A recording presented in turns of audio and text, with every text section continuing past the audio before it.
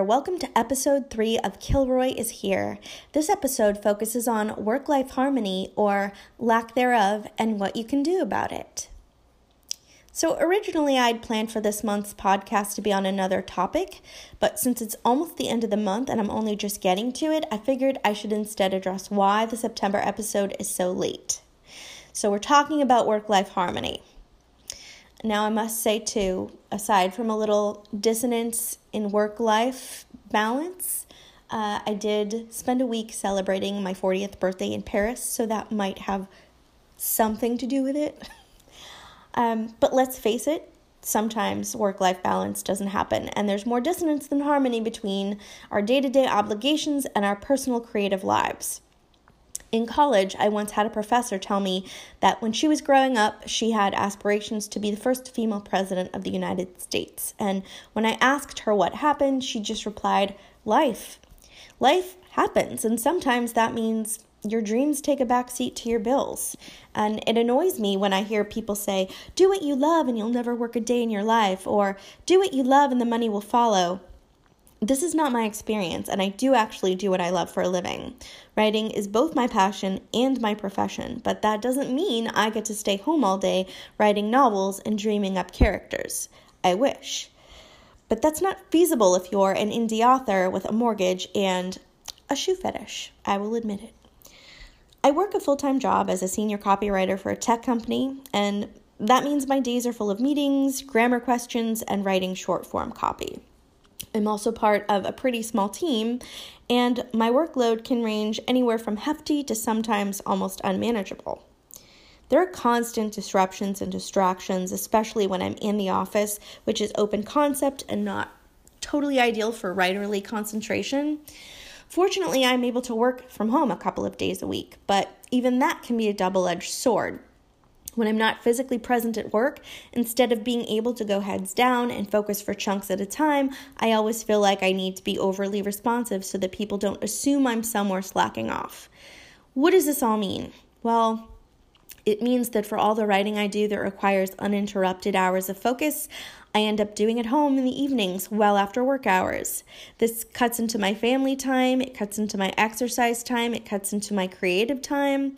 And you know what? I have absolutely no one to blame for this but myself. No one at work expects me to do this, and I'm the one failing to set proper boundaries or times to check email versus carving out uninterrupted time to write and then communicating that to my peers. So I'm doing a podcast on all this, but it's really about taking my own advice. So let's figure it out in real time here. I consider my creative work to be a form of self-care, like exercise, meditation, reading, or anything one can do to enrich themselves or to stay healthy. But I don't really do any of these on a consistent basis, and I don't have a good excuse for it other than I'm always bound by this self-imposed obligation to do something else.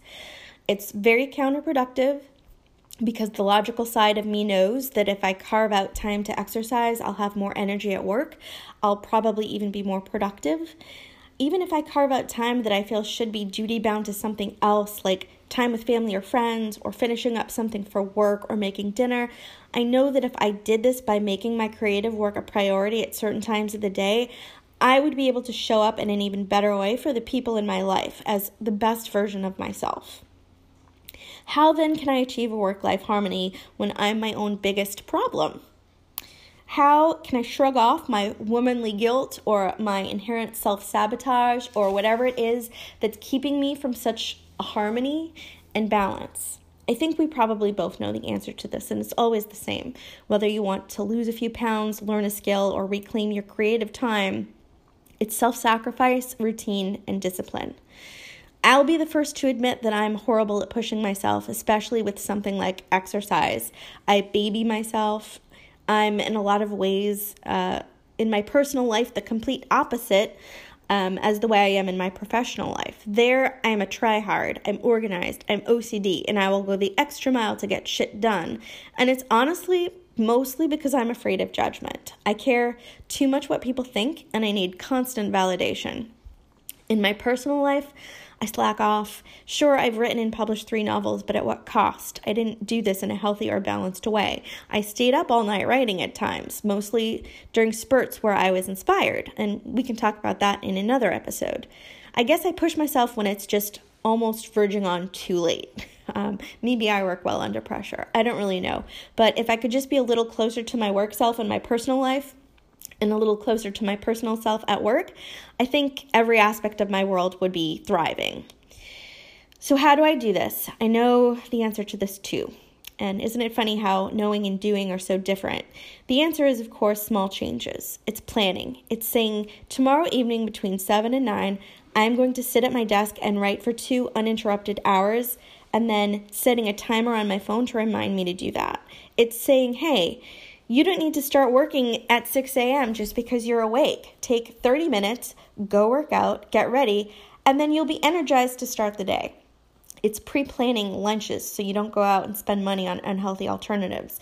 It's actually taking a lunch break without guilt and possibly using it as a creative time for a personal project if you feel so inclined. It's sometimes saying no to plans and dealing with the FOMO to instead do something for yourself that you really want to do, like reading, drawing, writing, planning out future projects, any of those things. And it's about putting yourself first, even though it feels supremely selfish. But what's really selfish is not doing any of it. These are the issues I'm working through right now so I can meet my goal to put out a newly edited anniversary edition of my first novel, The Vitruvian Heir, by January, when it will be 5 years since I first published it. So if you're also struggling to find a harmony between work and life, I encourage you to do an introspective exercise like I just did. Try to find your obstacles. Like me, you may be the biggest one. And remember, life happens, and that's okay. Just make sure you arrange your priorities in such a way that you don't miss it. Be well, friends. Till next time.